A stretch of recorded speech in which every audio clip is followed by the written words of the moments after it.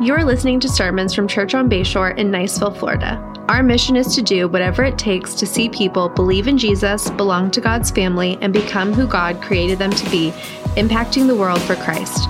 To learn more about our church and to find additional resources, including ways to connect, serve, and give, visit churchonbayshore.org.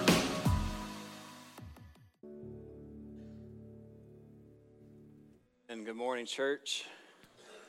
I just appreciate Justin and our worship team leading us this morning in worship. But as I was singing this morning, I stopped for a moment and just to hear us together collectively declaring the truths and promises of Jesus and who he is. Man, what a beautiful sound.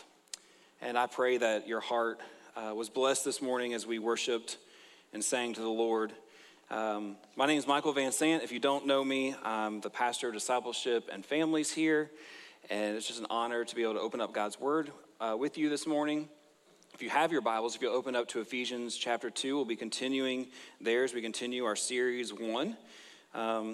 As you turn there, just two quick announcements for you. One is Alec and Ashley Ammons. Alec is our student minister. They had their baby boy last Sunday. I think we have a picture to show on the screen. That is Walker James Ammons. He was born last Sunday, the 21st, at 7:51 in the morning. And he came in to the world at 9 pounds, 14 ounces. So he is all boy, all ready to go. And but we just rejoice with them. Thank you for your prayers for them. Got a chance to talk to Alec a couple times this week, and they're doing well. They went home Tuesday and just learning what it means to have a little sleep. So, but pray for them as they transition as a family of 3. We're excited for them. Thank you for your support and prayers for them. Also, as we mentioned in the welcome video, equipping classes begin next week. We'll be pausing from life groups, but I want to encourage you, this is a tremendous opportunity to get to know people from other generations, other life groups, for us to learn together, to grow together. So please, even if you'll be out of town a week or two, please commit to being here and growing in one of these areas. There's 7 different classes. You can sign up online, go to our main page, and right in the middle is the equipping class graphic. Click on that, and you'll be good to go. If you do not have access to the internet, we do have registration forms that you can complete at the welcome desk. But we are excited this morning to continue in Ephesians. And as we continue our 1 series, we looked at, initially, we looked at 1 peace. Last week, 1 hope, as we recognized our students and our graduates. And then this morning, we're going to talk about 1 mission. And as I was preparing the past couple weeks and studying the passage and preparing, I was reminded of a good friend and mentor of mine, Sean Stover. He's the director of WinShape Marriage, which is a foundation through Chick-fil-A. And he would always encourage us, our staff team would remind us that there are 3 things that are very vitally important in ministry. And he would use the acronym RPM. R was for resources, that we need to be good stewards of the resources that God has entrusted to us in order to accomplish the ministry God desires for us. Then P is the people, that if we're going to carry out God's mission and ministry, we have got to realize that it's people that carry that out. So we need to make sure that we are mindful of that. And last is M, it's the mission. That if we're going to have a thriving ministry, a successful ministry, that we need to be focused on the mission and what it is we are coming together to accomplish. And as I was reading through this passage, we're going to be in 17 through 22 this morning. I just saw these themes of God's resources and God's people and God's mission as we look this morning at discipleship. That God's mission for us is that we would make disciples. And so I am not a car guy by any means. I can fill my tank up with gas. I can change a tire. I can replace wipers. I can do a few things here and there. But when it comes to the actual engine and everything that makes it go, I'm just thankful it gets me from my house here to the church and everywhere else our family needs to go. But RPMs, and probably, maybe none of y'all even pay attention to the tachometer in your car, the thing that's got 1, 2, 3, 4, probably goes up to 6, 7, 8, maybe, and it goes from white to red, and if you get, it goes into the red, you're in trouble, right? So it's really not until we have trouble, because that we take notice of the RPMs on our vehicle. But the RPMs is a gauge, and it tells us how fast the crankshaft is spinning in terms of revolutions per minute. It helps the car, the crankshaft is what helps the car and makes the car go. And so as long as the car is going, we're good. But the RPMs, when it gets into that red, then we know we have some problems. It could be anything from transmission issues to engine trouble to spark plugs to any number of issues. But the interesting thing to me is that we really don't pay attention to that area of our vehicle unless there is trouble. And so Sean would always remind us that it's important for us to have a pulse in these three areas as we do ministry. And so as we jump into Ephesians, I want us to take a look at these three areas of resources, people, and mission to help us identify if we are being faithful, to help encourage us to be faithful to making disciples. And as we get started, I think it's important for us to define disciple. Many churches define it many different ways, not that it's right or wrong, but there's many factors that come into what it means to follow Jesus. But here's just a definition for us. You can write this in your notes. It's a little bit out of order this morning. But disciple is a person who is devoted to trusting and obeying Jesus. And more than that, committed to helping others trust and obey him. A disciple is a person who is devoted to trusting and obeying Jesus and helping others and committed to helping others trust and obey him. You see, God calls us to grow in our trust and obedience of him, but he also wants us to walk alongside of other people that they would believe in Jesus and that they would come to know him and grow in him as well. So this whole idea of discipleship is that it's a lifelong process of becoming more and more like Jesus as we surrender to God's word. Discipleship is a lifelong process of becoming more like Jesus by surrendering to his word. We never obtain full trust and obedience in Jesus on this side of heaven. So we're continually having to submit and surrender our lives to God's word and allow the Holy Spirit to work in us that he would make us more and more like Jesus, that we would grow in our trust and our obedience of Jesus. And so as we dive in this morning, I want us to see what God tells us in his word as Paul writes to the church in Ephesus, what he tells us about the importance of what God's mission is and what the purpose of his people are, what our purpose is together. And then lastly, to look at the resources that God's given us so we can be obedient and faithful in making disciples. Before we jump into God's word, let's pray together. Father, thank you for your love for us. Thank you for the opportunity we have to gather together as your people. Lord, I thank you for the opportunity to open up your word. You tell us that your word's alive and active, and so I pray that you would speak to us this morning. God, I thank you for this church family. We love them so much. And I thank you for who we are in you and what you've called us to do.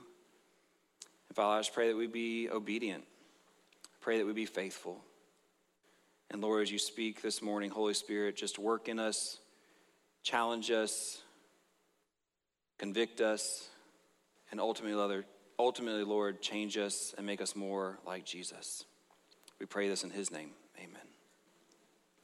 If you'll read with me, starting in verse 17 of Ephesians 2.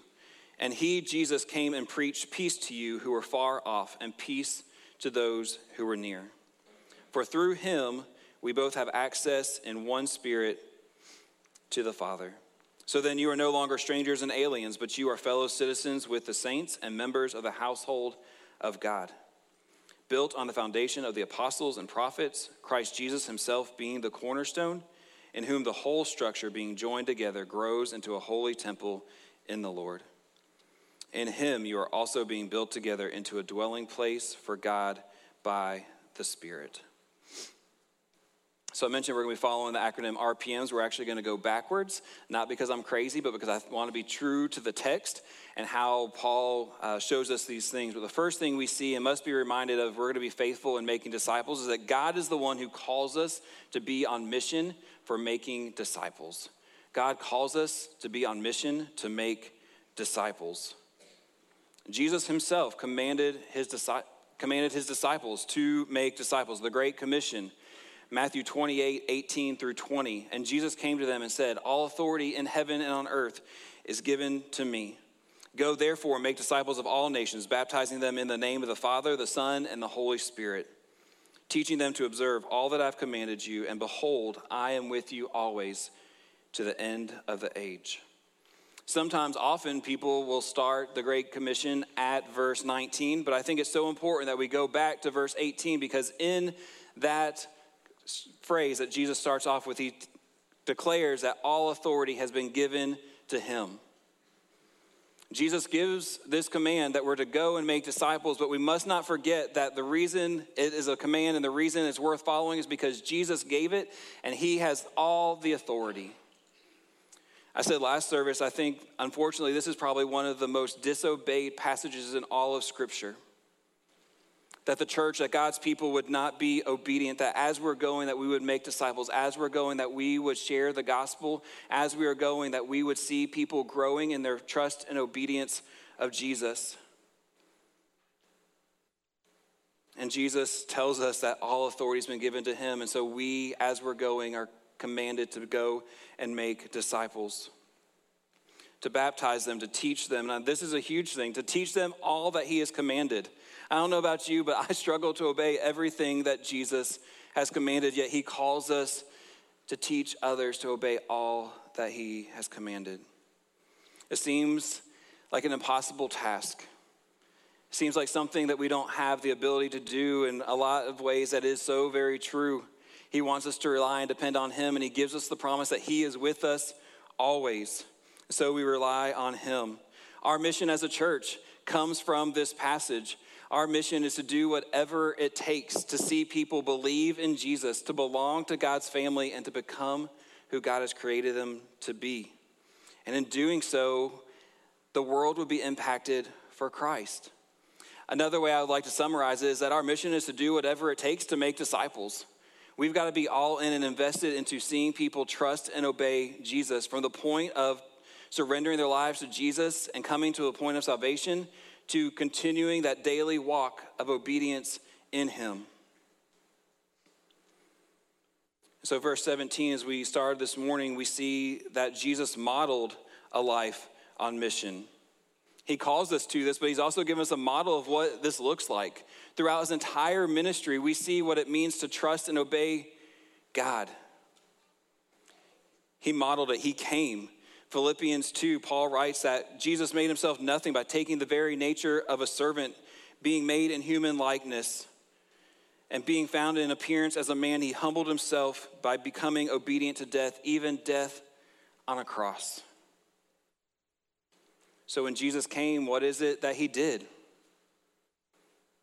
Verse 17 tells us that he preached peace.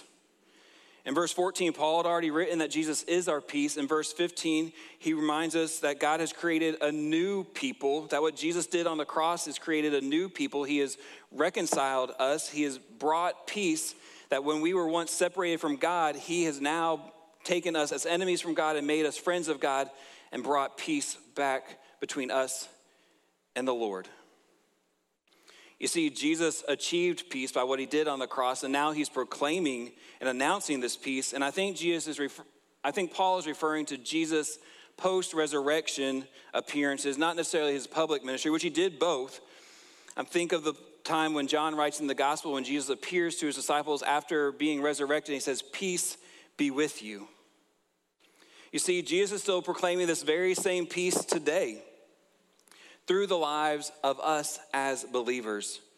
And this peace that we declare is not our own message, but it's the promise of Jesus that he proclaims through us.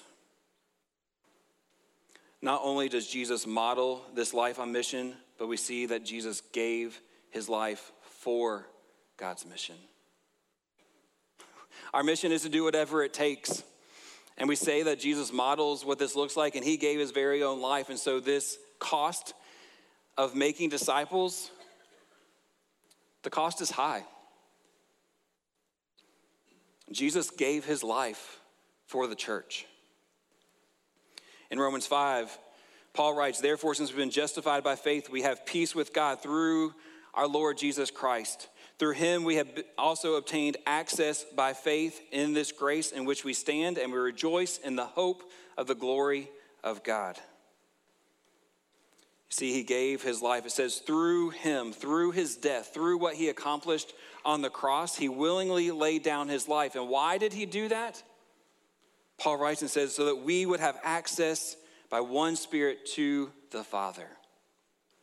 Our sin that once separated us from God, from a holy, perfect God, Jesus died and paid the penalty that we deserved so we could be brought back into relationship with God. This idea and this word of access isn't just a one-time event, a one-time meeting, but it is an ongoing relationship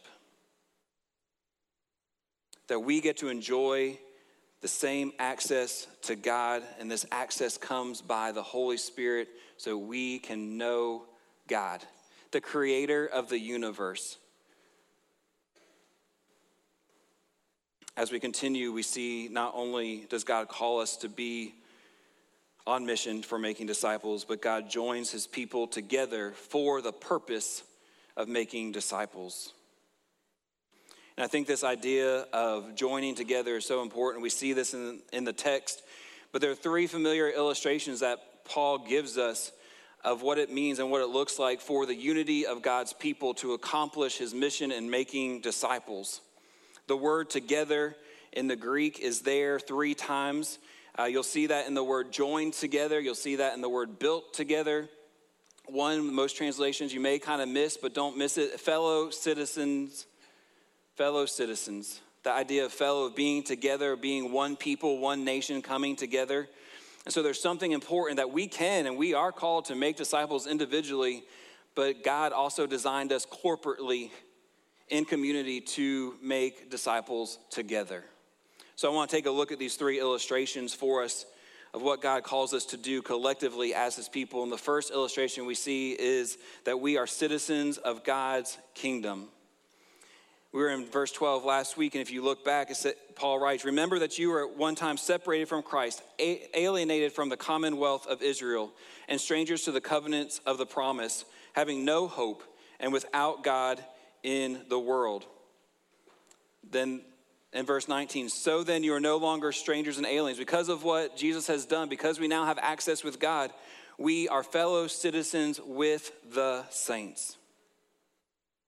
Paul writes they're no longer refugees. They now have citizenship. They have a place to belong. They are part of God's kingdom. Paul is writing at a time when a Roman citizen was highly respected. They had amazing privileges. But what was greater was to be a citizen of heaven. As I was preparing this week, I was reminded of a lady in our church, Sandy Mitchell. Her husband, Phil, served so faithfully out in our foyer every week, welcoming people. They were married for 45 years before the Lord called her home just a couple years ago. She was active in our church. She was a huge servant. You may have been blessed by her egg rolls or her fried rice. She served faithfully on Wednesday nights in our girls' ministry for many years, pouring into the lives of young ladies, teaching them about missions and God's word.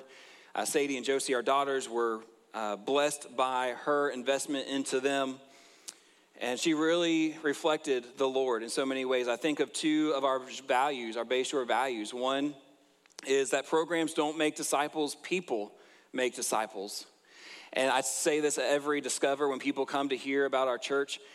We have been here for over 110 years, but I think what has made our church so great and so strong isn't all the amazing programs we've had, because programs will come and go. But what's made our church so healthy is the fact that we have people who love Jesus, who love his word, and want other people to grow in obedience to him. And Sandy reflected that.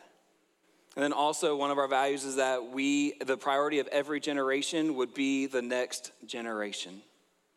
And having been the student pastor here when I first came, and now being the family pastor, I love and seeing our people engaging with the next generation, that they would know Jesus, that they would trust and obey him, and that God would use them mightily for generations to come until the Lord returns. You see, Sandy grew up in Thailand. She was born in Thailand, grew up there. She and Phil met there in Thailand, got married, and then moved back to the United States in 1975. She came to know Jesus as her Lord and Savior in March of 2003. And then she began pursuing her citizenship here in the United States. She was so excited. She couldn't wait to be a citizen, and she couldn't wait to vote. She loved telling people about when she was going to be taking the test, and when she finally got the affirmation that she was a U.S. citizen, she was ecstatic. She wanted to belong and to be part of this country. I wasn't here yet in 2008 when she got her citizenship, but I remember Phil and the kids telling me about how excited she was, and it got me thinking that as much excitement as she showed about her citizenship here in the United States of America, how much more does she celebrate with her life and what she did and how she served and how she walked alongside of people? Did she celebrate her citizenship in heaven that day in March 2003 when she trusted Jesus as her Lord and Savior, was baptized here in this very place to declare to the world that she trusted Jesus and she wanted other people to know him, and she gave her life for his mission?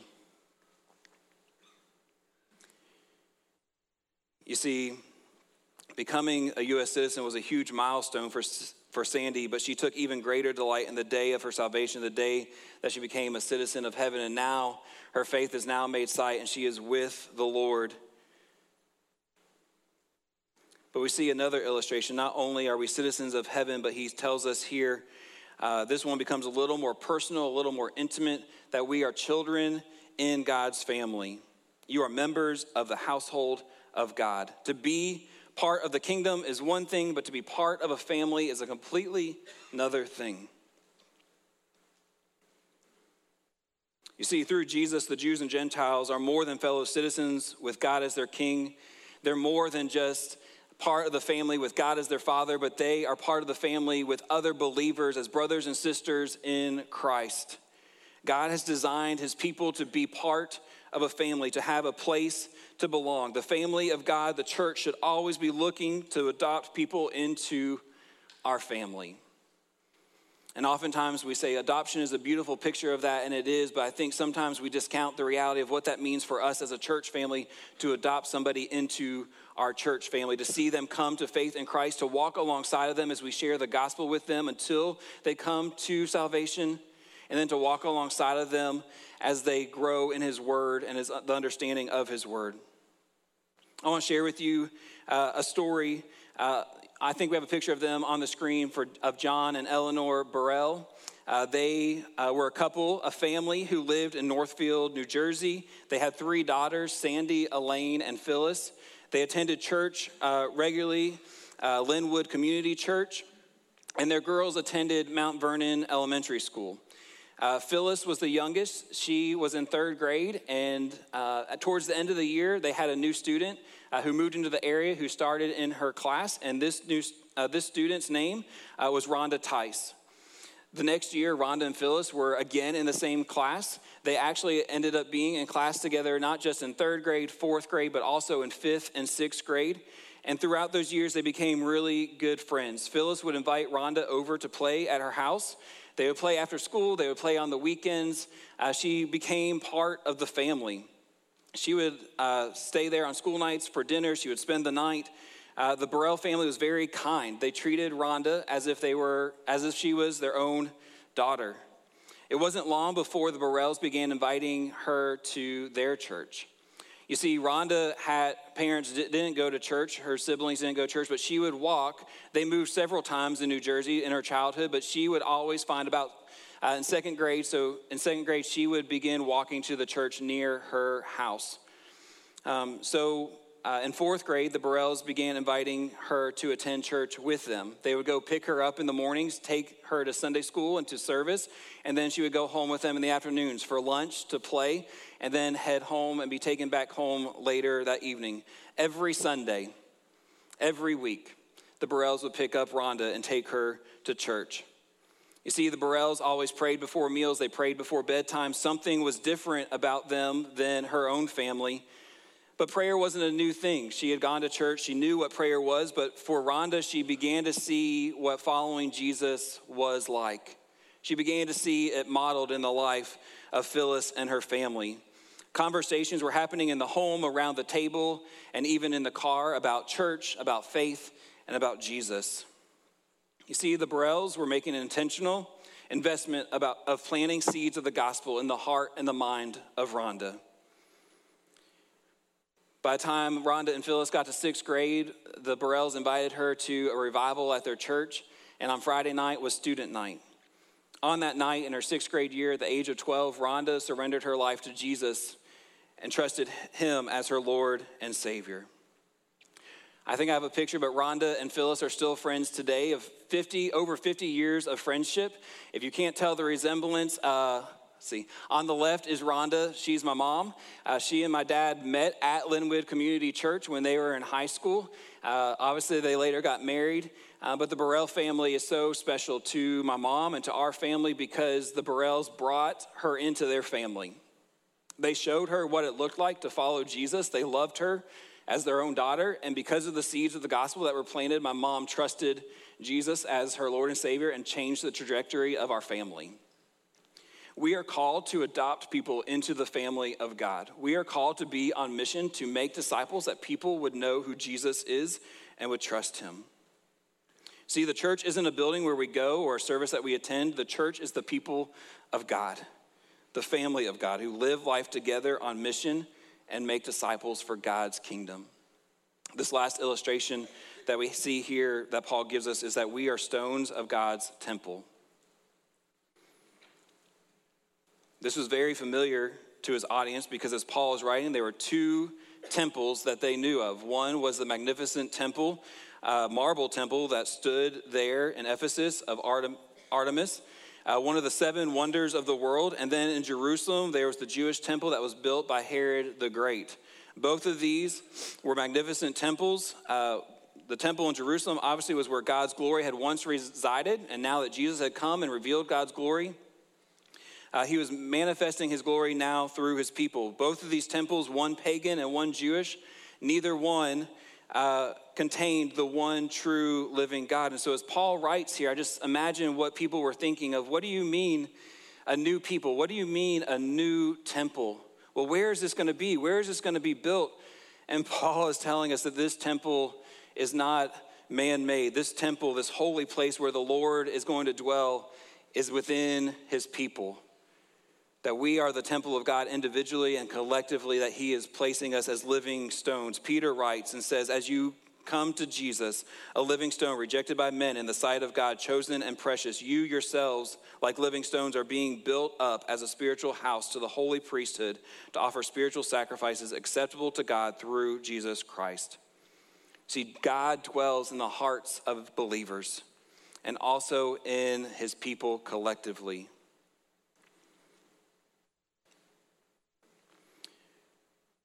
I love what C.S. Lewis says. He says, imagine yourself as a living house. God comes in to rebuild that house. At first, perhaps you can understand what he's doing.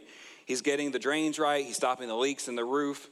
And he continues, you knew that those jobs needed doing, and so you were not surprised. But presently, he's knocking the house about in a way that hurts and does not seem to make any sense. What on earth is he up to? The explanation is that he's building quite a different house from the one you thought of, throwing out a new wing here, putting on an extra floor there, running up towers, making courtyards.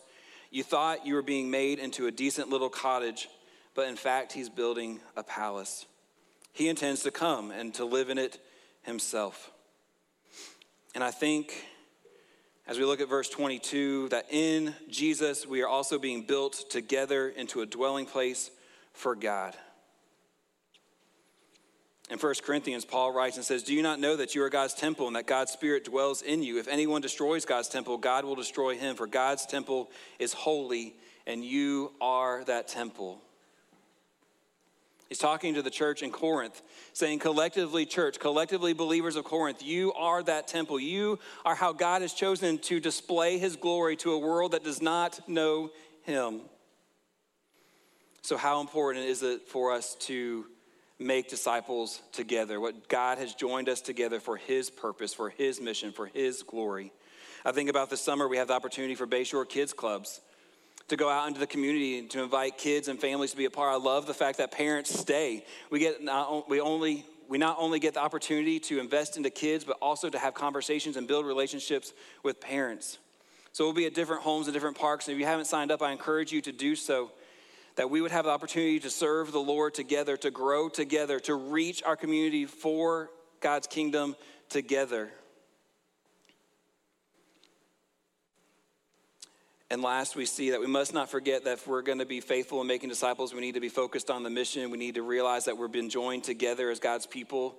But last, that God provides his resources to equip his people in making disciples. He's given us everything we need. First, he's given us himself. God the Father has brought us back into relationship with him. We have access to him. He wants us to know him. He wants us to rely on his power and his strength, the creator of the universe. But he's also given us his word. Verse 20, all of this built on the foundation of the apostles and the prophets. Paul is telling us that the temple's foundation is God's word. The prophets of the Old Testament, the apostles of the New, all of these were teachers proclaiming God's message. We have God's word here, declaring who he is and who we are and what we're called to do. We must build our lives upon God's word. The church has been given a precious gift from the Lord of his word, and so often we neglect it. We go through our weeks and we don't even open it, and we wonder why we don't hear God speaking. We must remain faithful to the study and the reading of God's word and the application of his word and his truths in our lives, that we would submit to the authority of his word. We also see the resource he's given of Jesus Christ himself, that he is the foundation and the chief cornerstone. He is the one who unites believers together. He is the one who makes the whole building possible. The only reason we're able to gather together as his people is because of Jesus and what he's done. He's the cornerstone. He is placed at the extreme corner of the church, of the temple, to bind us and to build us together.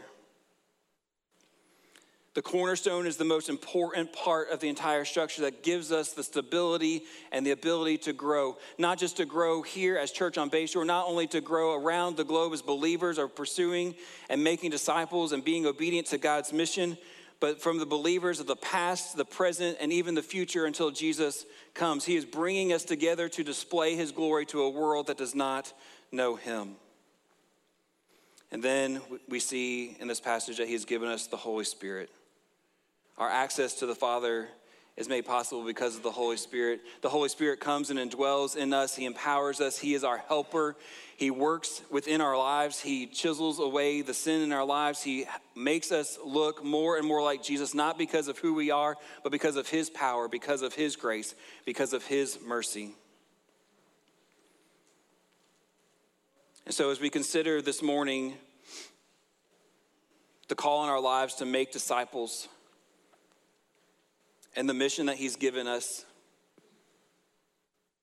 and the reality that he's brought us alongside of other people of his family to accomplish that, and that he's given us all the resources we need, we have a lot to think on. We have a lot to reflect upon. I was getting the oil change in Dana's van a couple days ago, and there was some issue with scheduling and different things, and I actually ran into one of our church members. He had a recall on his vehicle, and they came out about 20 minutes later and were like, hey, we're so sorry. We know we scheduled an appointment for you to have this item, this part on your vehicle fixed, but we failed to order the part. And I was like, oh, okay. He was very gracious. I'm not sure I would have been as gracious having driven from here to there, but they rescheduled. But it got me thinking, this dealership, this shop, they had a mission. They knew what their job was. They had the team back there in the garage working, doing the tasks they needed to do, but they were missing the parts. And we need to be very careful as a church, as people of God, as disciples of Jesus, as followers of him, that in making disciples, we don't lose sight of the mission that God's given us. That we would walk alongside of people and help them know who Jesus is, help them believe in Jesus, and that they would grow in their trust and obedience. And that we would be committed to that in our own lives, and that we would be committed to seeing that in other people's lives. But we also must not forget God's command that we are called to do that collectively, that he's joined us together because of the death and resurrection of Jesus, he has joined us together as brothers and sisters in Christ to accomplish that mission together. And he's not called us to do it on our own strength. We would fail miserably every time, but he's given us himself. He's given us his word. He's given us Jesus and the Holy Spirit. He's given us these heavenly spiritual resources that we would be found faithful in making disciples. And so this morning, we're going to come to a point of communion. We're going to recognize the Lord's Supper. I'll ask our deacons to come forward. And I can't think of a better morning to do that. As we've talked about God's mission, we've talked about Jesus coming and preaching and proclaiming peace. And that he gave his life. He willingly laid down his life so we could know God.